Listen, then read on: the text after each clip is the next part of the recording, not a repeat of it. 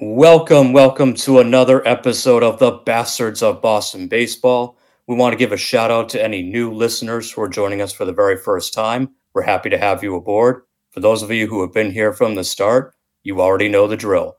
We live and die by this team just like the rest of you, and we make no apologies for that. I am your host, Jason Kelly, coming to you from Canton, Massachusetts. You can find me on Twitter at Color of the Iris. You can find the podcast account at bastards_Boston. Joining me tonight from the city of Reading, Pennsylvania is Micah Storms. Micah, how you doing? I don't even know how I feel because I'm a teacher, so I'm on summer vacation mode, which I'm super excited about. But at the same time, with how the Red Sox are playing, I'm wondering, is this going to be another summer where the Red Sox are kind of playing meaningless baseball games? So it kind of has me all over the place in terms of emotions, but I'm happy to be here talking about what's going on. And this might be more like a therapy session, I feel like, for me. So happy to be here. I was going to say, happy summer vacation. You get to watch more of this crap bag outfit. So, yay. Also joining us on the show tonight from Myrtle Beach, South Carolina, by way of Windham, Maine, is Terry Cushman. Terry, how are you? Just, it's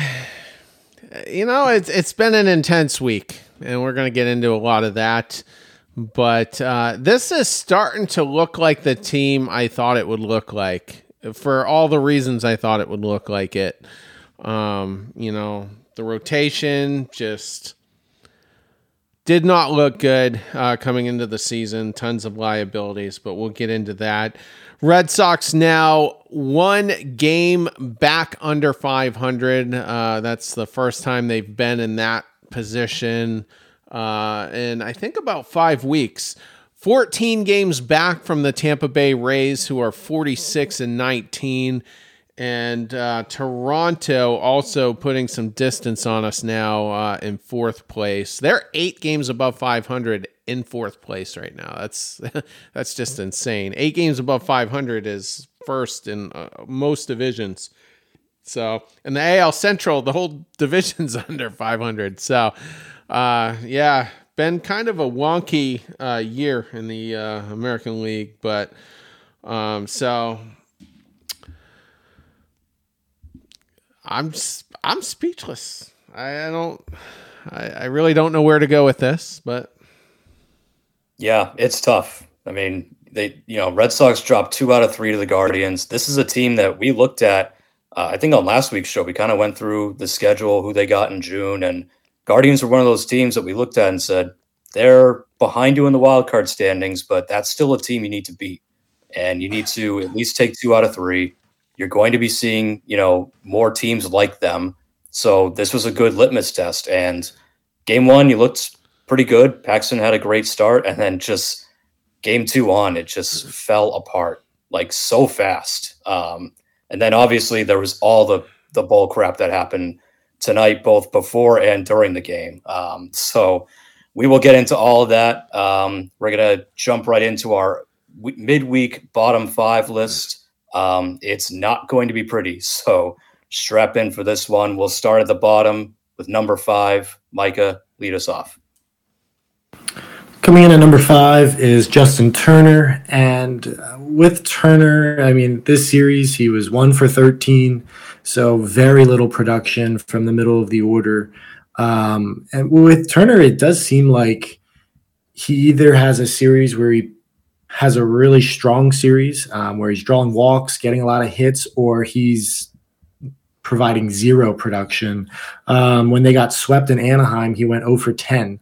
So it's like, when you're in the middle of the order and you're trying to provide some type of protection to Rafael Devers, Justin Turner was supposed to be that guy. And sometimes he seems like he's that guy. And then other times it seems like he is not giving many competitive at-bats. He's been hitting a lot of ground balls to the left side, which for him, that's an automatic out because he's never going to beat it out. He's very slow for a 38-year-old. But the Red Sox really need him to get going. And the average isn't terrible, but if he's not hitting for a lot of power, you would want the average and the OBP to be there, and it's really not.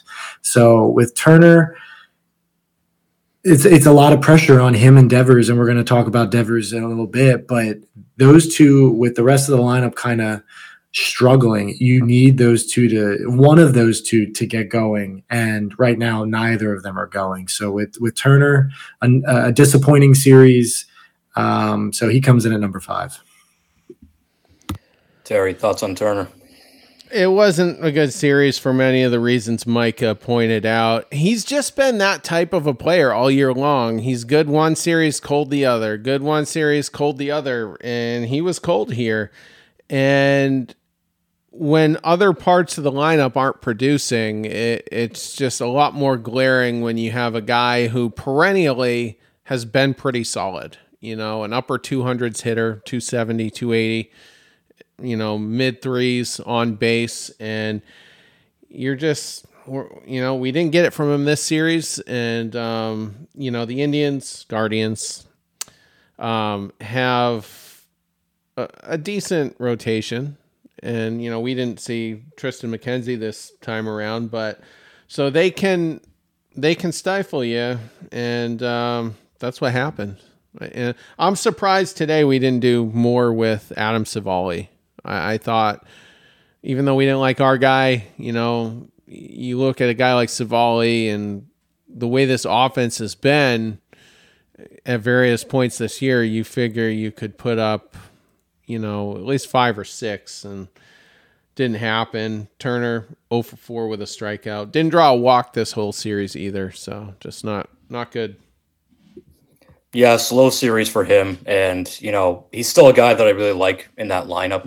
He's one of the sort of few glimmers of hope in that lineup at times. I think I tweeted out last week, it was one of the few games the Red Sox have won lately, where I said Turner and Yoshida are my favorite players in that lineup. That's still true, because I look at Turner, and maybe it's just me, but I look at him, it's like Turner now is what I hoped Dustin Pedroia would be if he had stayed healthy and had played into his mid to late 30s. Like, it's the same kind of thing, just a gamer, grinds out at bats, generally gives you professional at bats every time. He doesn't quit on you. It doesn't make too many mistakes. And I still think a lot of that's true, but when his bat goes cold, it's very noticeable, because suddenly that protection for Devers goes away. And, Turner, when he's at his best, is a run-producing machine. So when he goes cold, the runs go cold as well. So bad series for his bat to go away. I don't expect it to last. I expect that he's someone who has a bad series and then turns around and, picks it up. And I expect to have a good series this weekend in New York. So not overly worried about him, but unfortunately, when you go 1 for 13 and you don't draw a single walk, you're going to end up on the list. So it's a shame, but like I said, I don't expect it to last. Speaking of Rafael Devers, he is going to come in at number 4 on our bottom 5 this week. Rough series for him, 3 for 11. Again, still no homers. Made a bad error as part of that absolute clown show inning in game 2. He just does not look right. He doesn't look right. He looks like he's either trying to do too much or he just looks lost. I mean, Middlebrooks tonight on the broadcast said, to me, it looks like he can't catch up to the fastball. When have we ever said that about Rafael Devers? He feasts on fastballs most of the time. But in a way, I think Middlebrooks is kind of hitting on it. It's like, that's why he feels so out of sorts to me, is that he's late on fastballs. He's getting behind in the count too early. And as a lot of it's just over swinging, and just not going for just a nice base hit or, looking for that gap. It's like he's always trying to hit a home run now because he knows he's in a home run drought. And it's, maybe it's just the pressure of he feels like he is the franchise player now and he has to put the team on his back and do everything he can. And he's not ready for that, which could be a glaring problem because you signed him to a pretty big deal. So hopefully he feels ready to be that guy pretty soon. But I just don't think he's there yet. I think he's still too young, and I think he needs, someone else hitting near him in the lineup who's just as dangerous, to protect him a little bit. So definitely a little bit concerned with the stretch that he's on right now. And yeah, he made a bad error. To me, that's a blip. His defense has still been pretty rock solid all season. So I don't think his defense is going to slip, but that average keeps dropping. The on base is back below 300 now. So he's not taking walks, and that home run drought is still there. And the home run drought, I wouldn't even mind if he was racking up doubles. If he was finding the gap and racking up doubles and, still hitting the ball hard, that'd be one thing. He's not even doing that.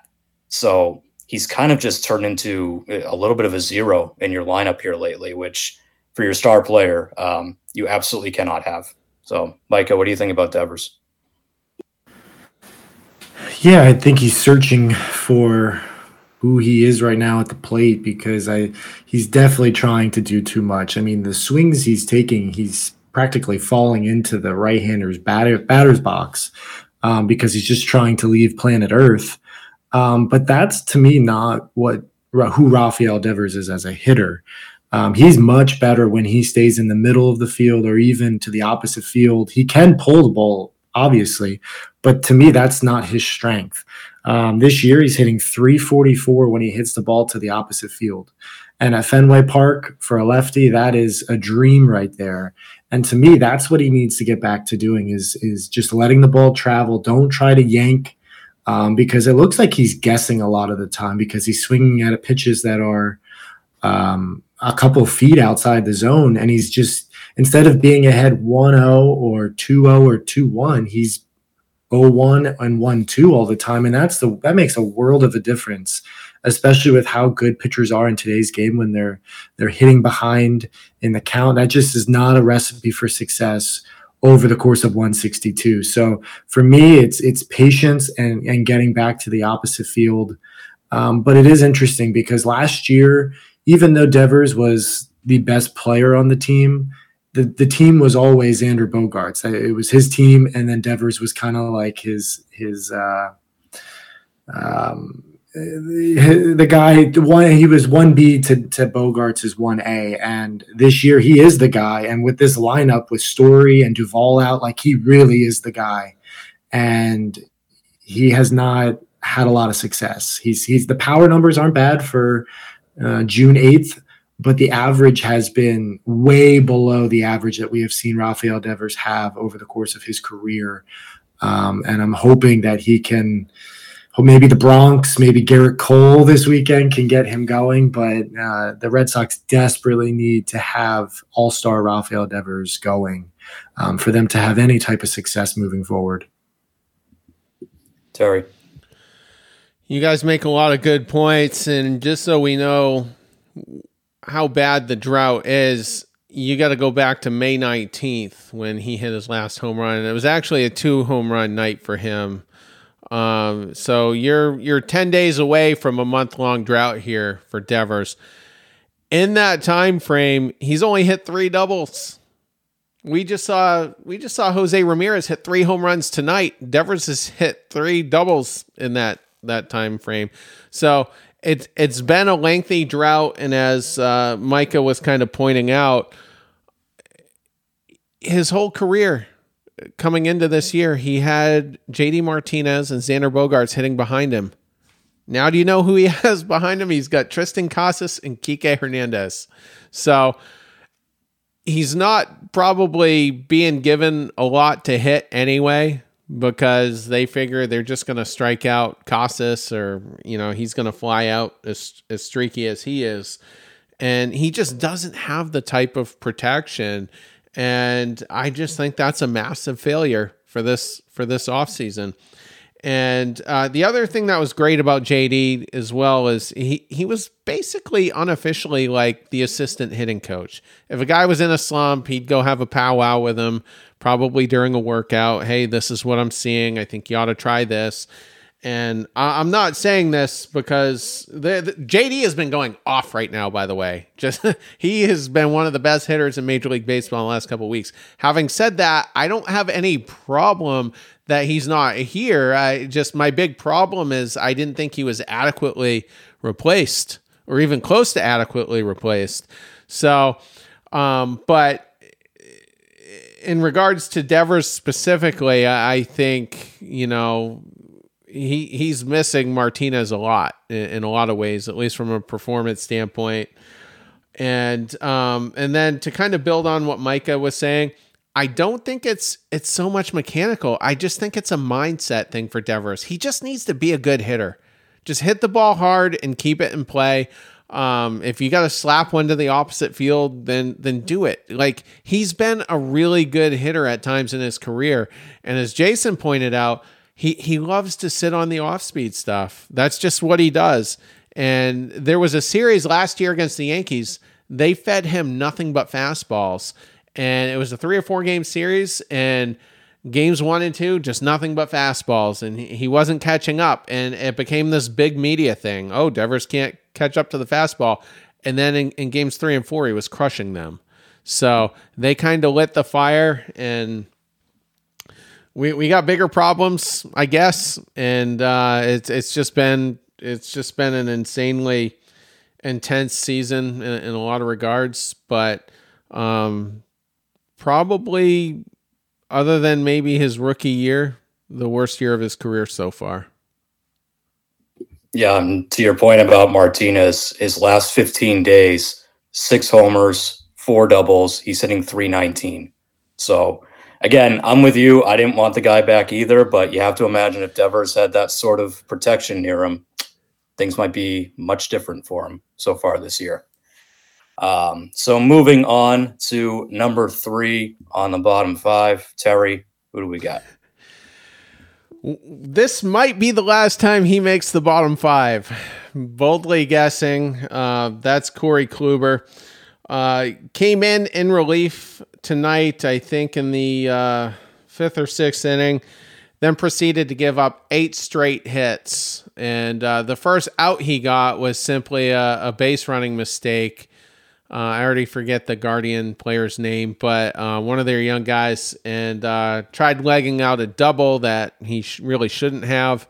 And Kluber was kind of gifted and out there, but he got slapped around. Jose Ramirez hit a home run off of him, his 3rd home run of the night. And it was just a hit parade. And as I've said, the last several times that Kluber's been featured on this show, they know it's going to be under 90 miles an hour. All they really have to do is guess the location at that point, and everything's getting hit hard. Everything's getting hit hard. He doesn't have the velocity to keep them off balance.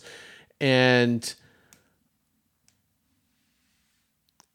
we made some good bullpen moves last winter, and those were some of the earlier moves we made. And, I thought Chaim did an okay job at that. But on December 28th, that was the day they announced they were going to be signing Kluber. And from that day on, I've just been miserable about this team. I've been absolutely miserable. I have us winning 74 games, and I have a feeling it could be much less than, well, it's hard to be much less than that, but I think we might win less than that. And this is a big part of it. And he flamed out before Garrett Richards did. Garrett Richards, through the month of June, basically that year, was helping us win baseball games. Kluber, late May, he lost his rotation spot, and he should have been DFA'd tonight. He should have been. Here's a tweet from Christopher Smith. He writes for Mass Live. If Chris Cotillo is the Batman, Christopher Smith is the Robin of that duo. And but he points out, he tweets out, Corey Kluber declined to speak with the media. I've been told by 2 sources he has not been DFA'd. despite some general speculation on Twitter, just because of how he was left out there for so long tonight. Could that change? Maybe, but as of now, he's not involved in any roster moves. And just to add on to the part where he says, just because of how long he was left out there, Ryan Brazier, I think, pitched 3 full innings on what ended up being his last night because they knew he was being DFA'd. So they're like, let's just keep throwing him out there, ride him like a rented mule. And that's what it was looking like with Kluber. And the other thing I'm going to add here is when Cora, makes the decision to leave him in there when he clearly doesn't have it, he's essentially forfeiting the rest of the game because Cora's mindset is, well, I'd rather rest the bullpen. I'd just rather have fresh bullpen arms. We're going to lose anyway. So let's lose the game. Let's lose the game tonight since we're behind anyway. And that's just a terrible situation to have to be in, with a guy that you paid $10 million for. There was nothing to suggest Corey Kluber was going to be an effective pitcher. It's his 4th year in the division. Everybody's had looks at him, and against the AL East, he got rocked in every single park last year, except Fenway, ironically. But it's looking worse and worse, and any of the other 29 teams in MLB would have DFA'd him by now. But I don't know if it's the fact that we can't admit we're wrong or if our pitching is just in shambles. And the last point I want to make, and it's just more of a reminder that I've been throwing out there the last several weeks, there's no help coming.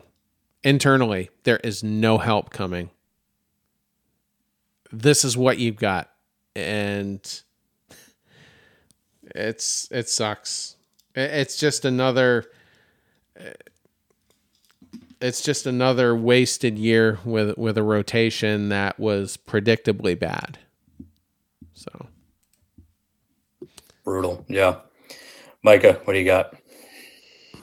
The frustrating part about the Kluber outing tonight was that it was a 3-2 game before he had that blow up. So it's like the game was right there, and this was a game the Red Sox needed to win. You cannot afford to lose a series to the Guardians, who are, well, now they're 4 games under 500, but this is a sub 500 team. If you want to get back in the mix, which obviously right now it does not look like this team has any chance to get back in the mix, but these are the games that you have to win. And Corey Kluber was left in to give up 11 hits. When was the last time you saw a reliever, not someone who was piggybacking off of an opener, but someone who was a reliever, give up 11 hits? I can't think of an outing where that was the case. And this wasn't just, ground ball singles. This was double, triple, homer, double. It was rough. And you brought up Ryan Brazier. I don't like to bring up that name anymore because that's a thing of the past, thank goodness. But the whole point of keeping Ryan Brazier was, well, his baseball savant page, he has red in his baseball savant page, even though I think that's a terrible argument. But at least it's like, well, the stuff is there, so maybe the results can turn around. I don't know if you've looked at Corey Kluber's baseball savant page, but it is ice cold. It is just blue everywhere. So what is the rationale behind keeping Corey Kluber? Because he couldn't make it as a starter, and he went to the bullpen. I have not seen an uptick in any velocity. So the stuff is the exact same thing as it was as a starter. So if the stuff hasn't improved, what is going to get what convinces you that he's going to get guys out in relief outings? I don't know what it is. He can't do it. 11 hits in 3 1/3 innings.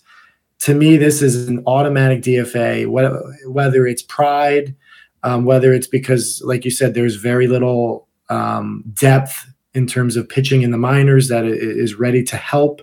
I don't know what it is, but he cannot be coming into a close game. If they're down 5 or 6, whatever. But if it's a 1 or 2 or 3 run game and you see Corey Kluber running out of that bullpen, I mean, you're waving the white flag. That's where we're at right now with him. And that's a shame. That's really a shame because tonight was a winnable game, at least prior to Corey Kluber giving up, I think it was 5 runs there in that inning. The game was there. Whether they actually go out and take it, we will never know. But Corey Kluber equals the white flag. Real quick, I meant to give this in my take. The Guardians were the number 29th ranked offense in MLB, and they went to town. They went to town on Corey Kluber. So that's all you can say. I did not think it was possible for a Red Sox pitcher to offend me more than Garrett Richards did during his time here. But Corey Kluber has by far and away achieved that. Garrett Richards was more valuable than Corey Kluber because at least when he got moved to the pen, he had some good weeks out of there. Now, it didn't last, but he at least sort of contributed for a little bit. Corey Kluber has given you less than 0.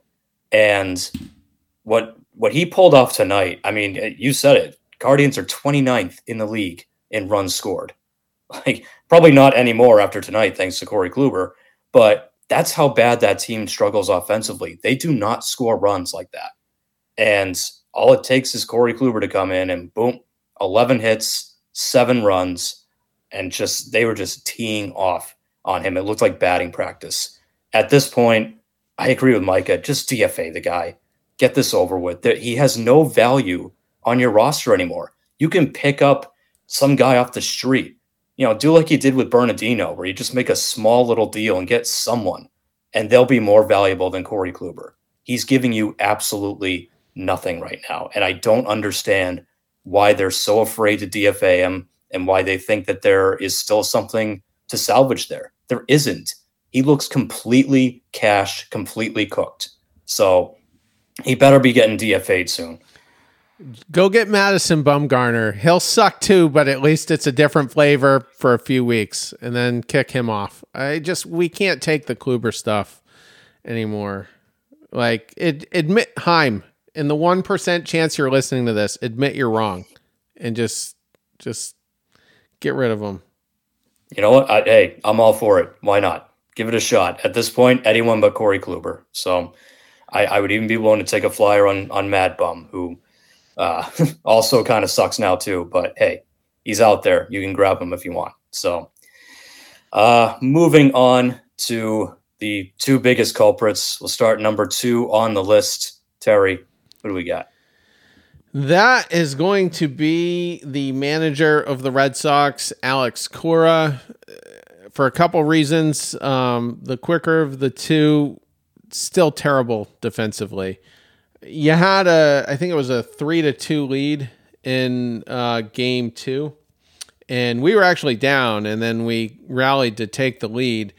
And then I forget which inning it was, but we just started booting the ball all around the infield. A couple of them was Valdez, not getting the throw to Casas. Casas is 6'4". Valdez was like 10 feet away and found a way to throw it over his head. He also booted another one. That might have been a tough play either way. It was a slow grounder. He charged it, but couldn't come up with it. Devers kind of had it wasn't an extremely hard hit ball, but couldn't make the play at third base. Most, I think, third basemen would. I mean, Jose Ramirez made a hell of a play tonight from deep into foul territory towards the wall and got Turner out, albeit, not a fast runner, but it just wasn't a good night defensively. And, Cora, I think that falls on the coaching. And there's a massive failure here. It was a problem last year, continues to be a problem this year. But the biggest problem I had with Alex Cora, was he benched Alex Verdugo for not hustling on the bases last night. Now, Could Doogie have hustled? Yeah. Has he ever been a good base runner? No. He's probably one of the worst on the team. Runs into more outs than anyone. But at a time when he's probably not in your top 10 of biggest problems, and then you bench him, and then you publicly tell everybody you've benched him, I've got a massive problem with that. Like, he had very little to do with why we lost on Wednesday night. Very little. And if I'm Alex Verdugo, this is my move. My next interview, if I'm asked about it, I'm like, I think the Red Sox should trade me at the deadline. I would throw that out there. Is it going to happen? No, absolutely not. The Red Sox would never trade Alex. Well, I shouldn't say never. I guess if we're in full blow-up mode, and we might be, in that case, maybe you do deal Alex Verdugo. But I would throw it out there because that's going to get the attention of Chaim Bloom and Alex Cora for the clown show that they've built around him.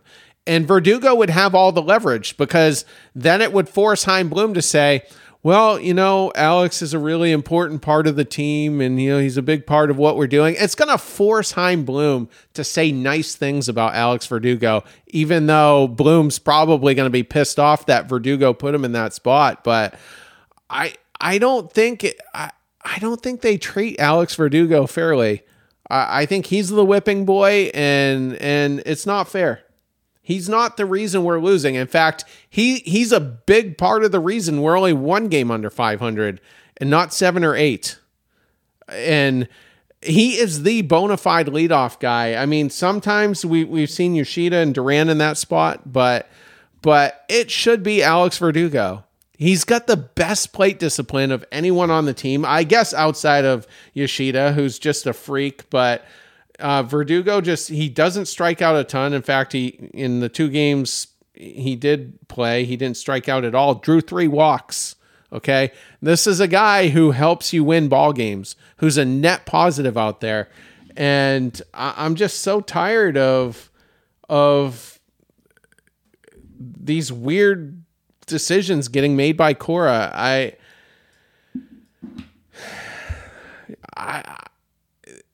It's funny because, fire the manager season happened right around now last year. Girardi got fired. I'm drawing blanks. Girardi got fired. Madden got fired. Charlie Montoyo got fired. I think that was in July. And I was looking down the list of potential firings, and the only 2 I could really come up with was Alex Cora and Buck Showalter. Everybody else is so new. And I know Ollie Marmol, hasn't gotten off to a good start out there, had a weird controversy with Tyler O'Neill earlier in the year. But all the last place teams, they're all new. They're all new managers. So they're not going to be fired, 5 months into a year when the expectations weren't high anyway. So, and the only reason I'm throwing Showalter out there is because Steve Cohen, he's going to make bold moves. He's essentially the modern day George Steinbrenner. He can do it. And there was apparently, I forgot to follow up on it, but last week, or maybe it was last weekend, the Mets lost a game, and apparently Steve Cohen might have thrown a chair or something, and then told Buck Showalter to go do his effing press conference. And I'm like, wow, it's like, I don't think Showalter's been disrespected so badly at any point in his career. I'll take him. I think Buck Showalter would fix this Red Sox defense so fast. It's not going to happen, but he's a guy that would do it for sure. And I'm pretty much done with Alex Cora. I've tuned him out in all of his press conferences. So I'm just curious to know if there's going to be a roster move at this point. And other than that, Alex Cora doesn't do anything for me. I think he's overrated as hell. And I can't wait for that part of this era to end. Micah. I've definitely been in the pro Alex Cora camp. I still don't think he's a bad manager by any means. But the benching of Alex Verdugo, to me, is absolutely just mind-boggling how he came to that conclusion. I mean, yes, did he not hustle towards a ground ball towards that was a force out at second? Sure. But if you're going to call out Alex Verdugo on that play, then when are you benching Rafael Devers? Because Devers doesn't run every ball out to first base. I've seen Kike Hernandez not run a couple ground balls out to first base. So if you're going to call out if you don't consider Alex Verdugo their best hitter because of Yoshida, then he is right behind Yoshida as their second best hitter. If you're going to call him out, then you better start calling out everyone and be consistent, because as I stated when they brought in Kluber, down 1 run, how do you expect to win a game when your second best hitter doesn't start because you're benching him for not hustling the previous night?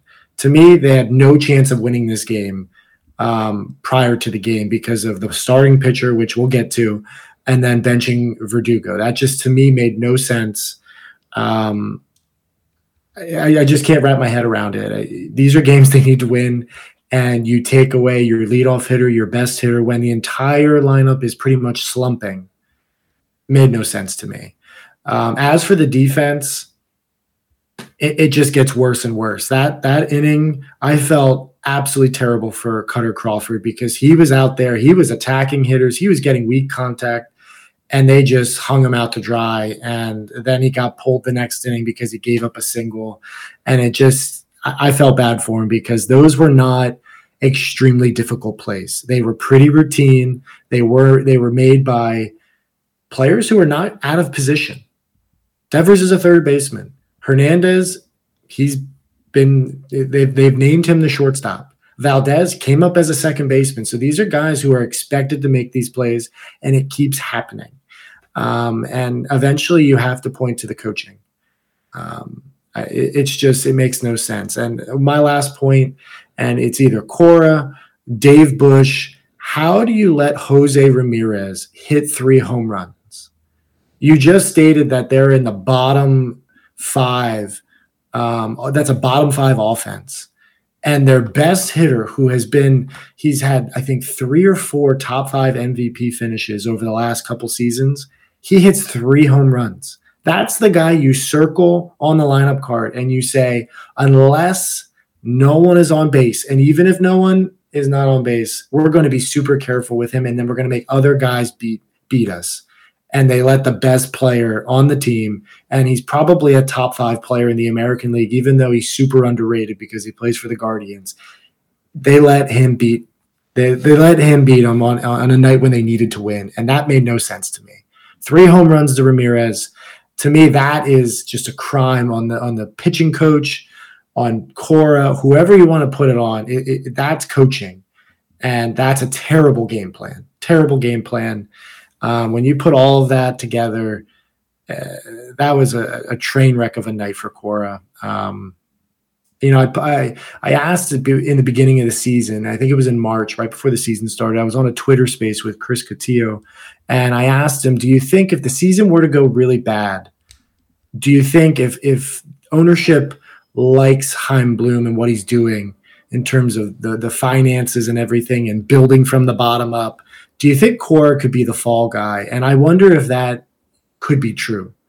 There's been a lot of conversation about Cora not really seeing managing as, for a long time in his future. But with how poor this season is trending, I wonder if he just decides to hang it up, because it sure looks like, at least over the last couple of weeks, like he's lost control over this team.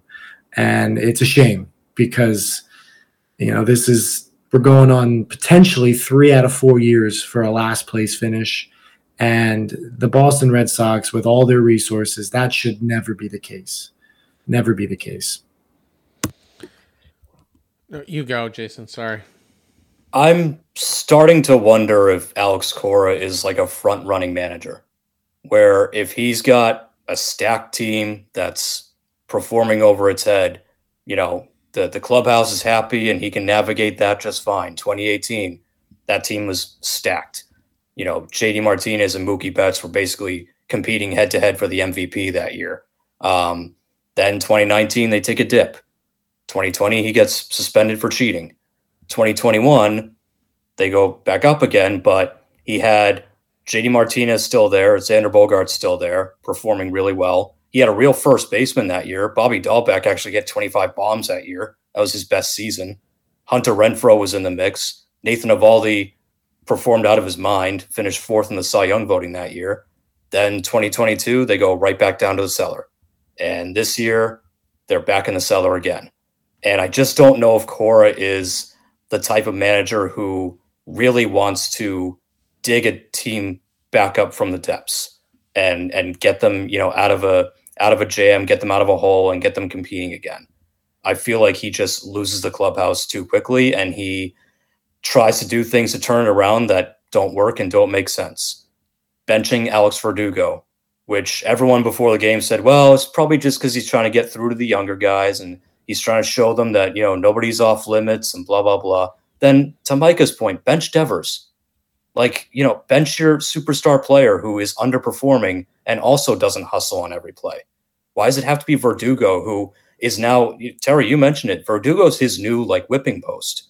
I'm challenging him to get in better shape in the offseason. And, you didn't hustle on one play, despite the rest of our team playing like a disaster show. I'm going to bench you for that. He has a history of doing this. He did it with Eduardo Rodriguez. The whole time Erod was here, Cora picked on him. And eventually it got to a point where Rodriguez I'm not sure, maybe if you really threw the bag at him, he would have come back, but he couldn't wait to get away from Alex Cora. And now he's over in Detroit, and look, he had to take some time off for personal reasons, but he's back now and he's pitching really well. And I just wonder if getting away from Alex Cora is really helping him. So I have not been impressed with Cora this year. I'm kind of done with him too, to be honest. I'm kind of on your side of this, Terry. I don't think that he does anything spectacularly. I don't. I think that when he has a really good roster, sure, he can lead them to the playoffs and like he did in 2018, lead them to a World Series. But if he has to, the old phrase, make chicken salad out of chicken crap, he's not that guy. The shine has worn off him. He's not the guy that's going to do it. He's not going to be the guy to, get Tristan Casas to turn it around. He's not the guy who's going to, get Kike Hernandez to overperform again. It's not him. So he's still a decent manager, but for this team, with whatever direction they're going in, which who the hell knows what that is at this point, I don't think he's the right guy. I think you need someone else. And I don't know if it's that you need someone younger who gets through to the younger players better, or if you need, like you mentioned, a Buck Showalter, more of a taskmaster, a guy who's been around the game for a long time to sort of just come in here and put his foot down and be like, all right, enough screwing around. Let's play better baseball here. I don't know. I don't know what the answer is. So I'm kind of done with Cora. I'm not ready to fire him this instant, but it would not shock me if either he walks away at the end of the year because he's just so frustrated and, doesn't want to do it, or if they make him the fall guy. Because if this keeps trending this way and they finish in last place and maybe they do end up with just 74 wins like you predicted, Terry, yikes. I mean, at that point, heads have to roll. And my money would be on Cora before anyone else. So hasn't been a good season for him. I don't know. I feel like the magic dust is finally worn off. Look at the kids, though. Who has he finished developing on his watch? I mean, Duran's had a nice start, and maybe he'll get hot again. I don't know. But what's the upside? He's not good at managing kids and developing them. And I think I would say Alex Verdugo is a veteran at this point, and I don't think he manages them very well either. So it's been crazy.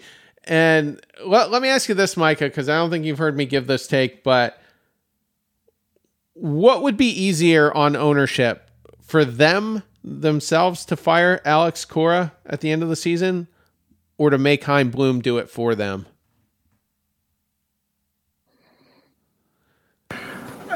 That's tough. with how everything is kind of gone, I almost feel like ownership would make Chaim Bloom fire Alex Cora. Like, I feel like that would be the move. That's what I'm getting at. Yeah. Yeah, I just feel like ownership is basically saying this is the direction we want to go, and you try to make it happen. And then I think Bloom was entered a very tricky spot. I think the organization was really depleted when he took over. Now, you can look at it however you want. This is the Red Sox. It shouldn't take so many years to get back. That's fine. But, you had Alex Cora, who's a World Series winning manager. And it just seems like the two of them over the last 2 seasons, they don't see eye to eye on things. And I think if this season goes bad, I could totally see Cora I could see Cora probably walking away before he gets fired if he knows it's coming. But I think if ownership wants Cora gone, I think Bloom has to fire him. I think that would be the move. But I don't know if it would get to that point, because I think Cora might say, you know what, it's been a run, but I just kind of want to go back to being a dad and get away from the craziness of the MLB season. But it's a very interesting question. Real quick, if we get swept this weekend, if we're down 1-2-3 and we lost 2 out of 3 to the Guardians, what was the series before that? 3 out of 4 to Tampa. There's going to be speculation whether it might happen this week. And that plane's going to land in Boston. Might John Henry and Chaim Bloom be there waiting to have a conversation with Alex Cora? I don't know, but you see him getting frustrated during the interviews because he's got to answer the same questions over and over again where he has to give a bad answer. And I think that's wearing on him. And I also wonder, and I've wondered this in the past, what's the relationship like at this point behind the scenes between Bloom and Cora? Is Bloom mad about some of the decisions on the field? Is Cora mad that he gets garbage every year? I don't know, but I'm just wondering if that could play a factor in a mid-season firing, and we'll see. But either way, I mean, you can't say he's made the most out of what he has. So I'm still, like I said a few minutes ago, not a Cora guy. Yeah, I think there's definitely tension between Cora and Bloom. Just from some of the snippets from interviews, Cora saying, well, the roster is what it is. We have to make the best of it. That's a little bit of a shot. He's sort of saying, okay, well, this is what I got. I'll do with it what I can. I'm sure he's probably upset that Xander is gone and a couple of other guys left too. I think Cora really had a good relationship with him. So, yeah, I think there's probably definitely tension between Cora and Bloom. But at the end of the day, Cora is supposed to be this, one of the best managers in the league. So I'm sure from Bloom's side, he's looking at it saying, look, the roster I gave you, it's maybe not perfect, but you should be able to make something out of this. And we're in last place. So, and we're playing awful defense out on the field. And it's like, that shouldn't be happening. So, I'm sure he looks at it too and says, that's on you, But yeah, that Monday after the Yankee series could be a very interesting day. I don't completely take it off the table that something drastic could happen. This franchise has done drastic things in the past mid-season. So it's not completely off the table. We'll see what happens. So with that, we're going to get to number 1 on the bottom 5, Micah. I think we all know where this is going, but who do we got? Coming in at number 1 is Matt Dermody, and this is going to be probably a loaded conversation just because I can't even believe it happened. But if you are unaware of what happened, Dermody was not even on the 40-man roster. So he was in the organization, but not expected to really make a big contribution to the team. But 2 years ago, in 2021, he made a very insensitive tweet towards the LGBTQ plus community. And if you, some fans have already done it, but if you go back and look at his Twitter account, he's liked and retweeted a bunch of very suspicious tweets. So the Red Sox knew this about him, and Chaim Bloom had a conversation with him. But Chaim Bloom decided to basically use roster manipulation because they needed a start and they have Adam Duvall coming back tomorrow. So they called Dermody up to the 40-man, and he started tonight. And then after the game, he was DFA'd. And that was kind of expected prior to Dermody making the start. But what I can't believe is that the Red Sox would choose to they would choose to go through this negative publicity, and they got a lot of it today. There was a lot of heat from Red Sox fans, and rightfully so. And they chose to manipulate the roster for a 32-year-old. This is not a top prospect in baseball. This is not a guy that's been with the organization for years. This is someone that they needed to start tonight, and that is absolutely it, because they DFA'd him. And they chose to basically say, you know what, we need to start tonight, and that's the most important thing.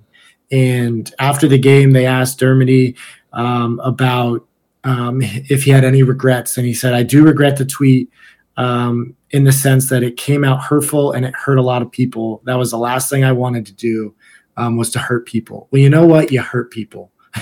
That's the matter of the fact is he made a tweet that was very insensitive, and he hurt a group of people, and that's the fact. It doesn't matter if there was intent or not. You did. And people can have their religious beliefs, political beliefs. That is fine. But when you represent an organization or a team like the Boston Red Sox, you have to watch what you say. And the Red Sox had no reason to call him up and give him an opportunity. I can't believe they did it. But to me, this is a major, major, major bad look for Chaim Bloom and the Boston Red Sox. And to me, with Bloom, there's obviously people who can't stand Chaim Bloom. And there's still a group that I think still believe in what he's trying to do. I think if you start putting things like this into the conversation of should Chaim Bloom be a part of this Red Sox organization, if you're going to make decisions like this, I'm not buying Chaim Bloom if this is the direction that the organization is going to go. If you're going to give people an opportunity who just don't care what they say and how it affects other people, I want no part of that. And I just am so disappointed. This one made me so angry. And then you threw the Alex Cora Verdugo benching. It got me heated. And I just can't believe that the Red Sox chose to go this route. They deserve every negative thing that was said about them in regards to this situation. And to me, I was ashamed to be a Red Sox fan. I couldn't even root for Dermody because of just this whole situation. It was super disappointing. Terry. Let's just look at the baseball aspect of it for a second. Today would have been Garrett Whitlock on normal rest. And I think I probably would have picked the Red Sox to win. Whitlock versus Savali. Whitlock's looked okay since he's come back from his little elbow thing. I think that would have been fine. And then that would have set up Houck, Bayo, and then Paxton on Sunday in the Yankees series on normal rest as well. So what was the reasoning for the manipulation? You just put yourself in a really bad spot today to try to close out this Guardian series. And now you've got Garrett Whitlock going in a game tomorrow today for the listening audience, against Garrett Cole, that he's probably not going to win anyway. So you made a winnable game losable today, and tomorrow you could have. I mean, it would have been Houck, and that's not looking good either way. But it was just a dumb baseball decision. And then, from a social standpoint, during Pride Month, you bring in you bring in a pitcher who has a bad history on social media, and it was unnecessary controversy. It was if you just wanted a warm body, there were a million other things you could have done.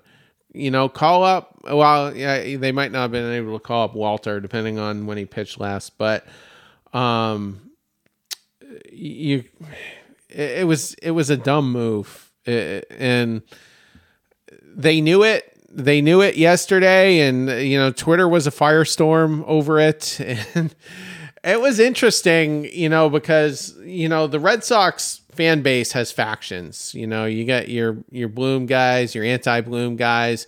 You've got your conservative, Twitter people, and you get your liberal Twitter people. And it was fun to watch the liberal faction of the Bluminati just kind of squirm a little bit. Like, it was just indefensible. Like, nobody could defend this. And and the biggest thing for me, and I've touched on it sort of in the Kluber in the Kluber segment, it was basically the incompetence of all the pitching moves he made this winter led us to this. That's what this is ultimately a consequence of. And I've been speechless many times tonight. It's just hard to air out your frustrations. It's just frustration overload. It's just too much, in so many aspects. But why put yourself in this position in a game you weren't going to win anyway? It's unbelievable to me. Yeah, the last time I saw a Boston team get heat like this on social media was when the Boston Bruins signed Mitchell Miller to a contract during the season back in the winter, and similar kind of thing. But Mitchell Miller wasn't a journeyman veteran who wasn't going to serve a purpose. He was a former top pick, talented player, but had a known history of some pretty severe and violent bullying, and as well as some other stuff. And the Bruins got roasted on Twitter when they signed him. It was a total firestorm, just like Red Sox Twitter was the last 24 hours. People were calling for the general manager to be fired. Keep in mind, this is a team that was the best team in hockey. They were in first place. They were unbelievable. So, and they eventually reneged the signing. They went back on it because they just couldn't handle the heat. So it reminded me of that. And it's just, you said all the right words: indefensible, unnecessary, just flat out stupid by the Red Sox. You knew this was going to come out, and I saw some people lamenting that, well, this would never have come out if he wasn't called up. He was in Worcester this whole time and nobody knew about it. Well, yeah, duh, because that's what reporters do when a guy gets called up to the big leagues. They look him up and they say, okay, who's this guy? Oh, wow. Oh, there's his Twitter. Oh, okay. And they report on it. So yeah, it was going to come out. You weren't going to be able to slip this under the radar. And it's just, you knew that he was not going to win. You knew that, you were setting the team up for failure anyway. And just the harm it did to that clubhouse that is already teetering. The clubhouse already feels like it's at a breaking point. Then you call up Dermody, and you've got to deal with that firestorm overnight through today. Then before the game, Cora decides to bench Verdugo. So that clubhouse must be just a train wreck right now. And there's got to be guys looking around like, can you imagine veterans like Justin Turner and Kike who are probably looking at each other going, man, don't we wish we were back in LA? This is a mess. Like, Turner's sitting here going, why the hell did I sign here? I thought I signed here to win games and play for a good team that, was on the rise, blah, blah, blah. Instead, I'm having to answer questions about Matt Dermody and his homophobic tweet. That's not what I signed here for. So the whole thing was so damaging to the organization and to the team in that clubhouse. And it was just such a disservice to them that, like you said, Micah, it's like you did this also, you could do roster manipulation. That was it. That was the whole thing. Again, this isn't some 20-year-old hotshot prospect who might be a future ace. It's a 32-year-old journeyman who sucks and, got DFA'd and like, we're never going to see him again. And we all knew that was going to happen. We all knew that he was going to get DFA'd right after the game. So why the hell did you do it in the first place? You had no one else in your entire organization. There was not one person, one warm body who doesn't have a homophobic tweet ledger that you could have called up to make that start. It had to be that guy. You had to put your franchise, your team, your players through that PR nightmare from Matt Dermody. Just one of the most egregious decisions I've ever seen from any upper management. But like for Chaim Bloom, that's like, that goes on the list of like, dude, what are you thinking? Are you even cut out for this job? Because any GM in their right mind would have been like, you know what? No, let's not do that. But Chaim went ahead with it, and all for what? So you could just lose 10-3 anyway, and go to New York now after dropping 2 out of 3 of the Guardians. Now you got to go to New York City under still probably an orange haze and, face the Yankees who are going to beat your brains in. Yeah, that was really worth it. Good job. That was really worth the PR nightmare. So just an awful decision all the way around. Definitely, I would say at this point that the absolute low point of the season for the Red Sox. Absolutely. Do you think Nick Pivetta was sitting there thinking, really? I couldn't even start that game? That's what I was thinking the whole time. Like, where's Pivetta? Is he hurt? Like, what did he do wrong? He should have absolutely started this game. And at the very least, he should have been the guy coming in afterwards when it was 3-2, not Corey effing Kluber. So, yeah, just the decision-making all around was horrendous. It's almost like Chaim said, maybe it was a confession, like, this, my staff is so trash, I have to do this. What message did it send to the veterans already on his pitching staff? It just doesn't make sense. It never will. Nope. Micah, any other thoughts? Yeah, prior to the series, they had called up Chris Murphy, and they really didn't know when they wanted to use him. There was some talk that he was going to go Wednesday, or even he would start Thursday. And to me, if you're afraid of using Whitlock on 4 days rest and you wanted to give him that extra day, fine. He just got back from the IL, but why? Murphy started a lot of games in the minors. His most recent outing was the only one that in the minors. His most recent outing was the only one he came out of the bullpen, and he still threw 3 innings. So why wouldn't you throw Murphy to start the game, have him throw 3 or 4 innings, see how it goes, and then piggyback with Nick Pivetta? That to me, or at the very least, piggyback with Corey Kluber. I don't understand when you have guys who started multiple starts in your bullpen. Why are you calling up Matt Dermody, who's a journeyman? Like, if that's just a baseball move alone, it doesn't make absolutely any sense. As we've already stated, I just don't understand. And then you throw in the social aspect, and it just, what a nightmare. And I had so many conversations on Twitter with fans who were just absolutely disgusted.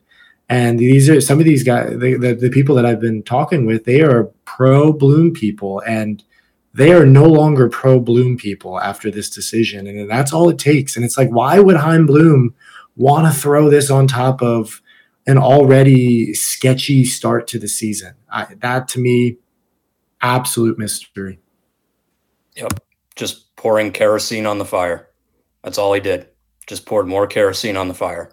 So awful decision. I just, hopefully this is the last we ever have to hear about Matt Dermody, but yeah, just horrendous all the way around. With that, we're going to wrap up this very frustrating episode of the Bastards of Boston Baseball. We're hoping that our next few episodes can be a little bit better with Red Sox helping us out there, but we'll see. So take a look for our roundtable episode that'll be coming out this weekend. And then after that, the weekend crew has you guys Monday morning to cover that Yankees series. So we will see you all later. Everyone, take care.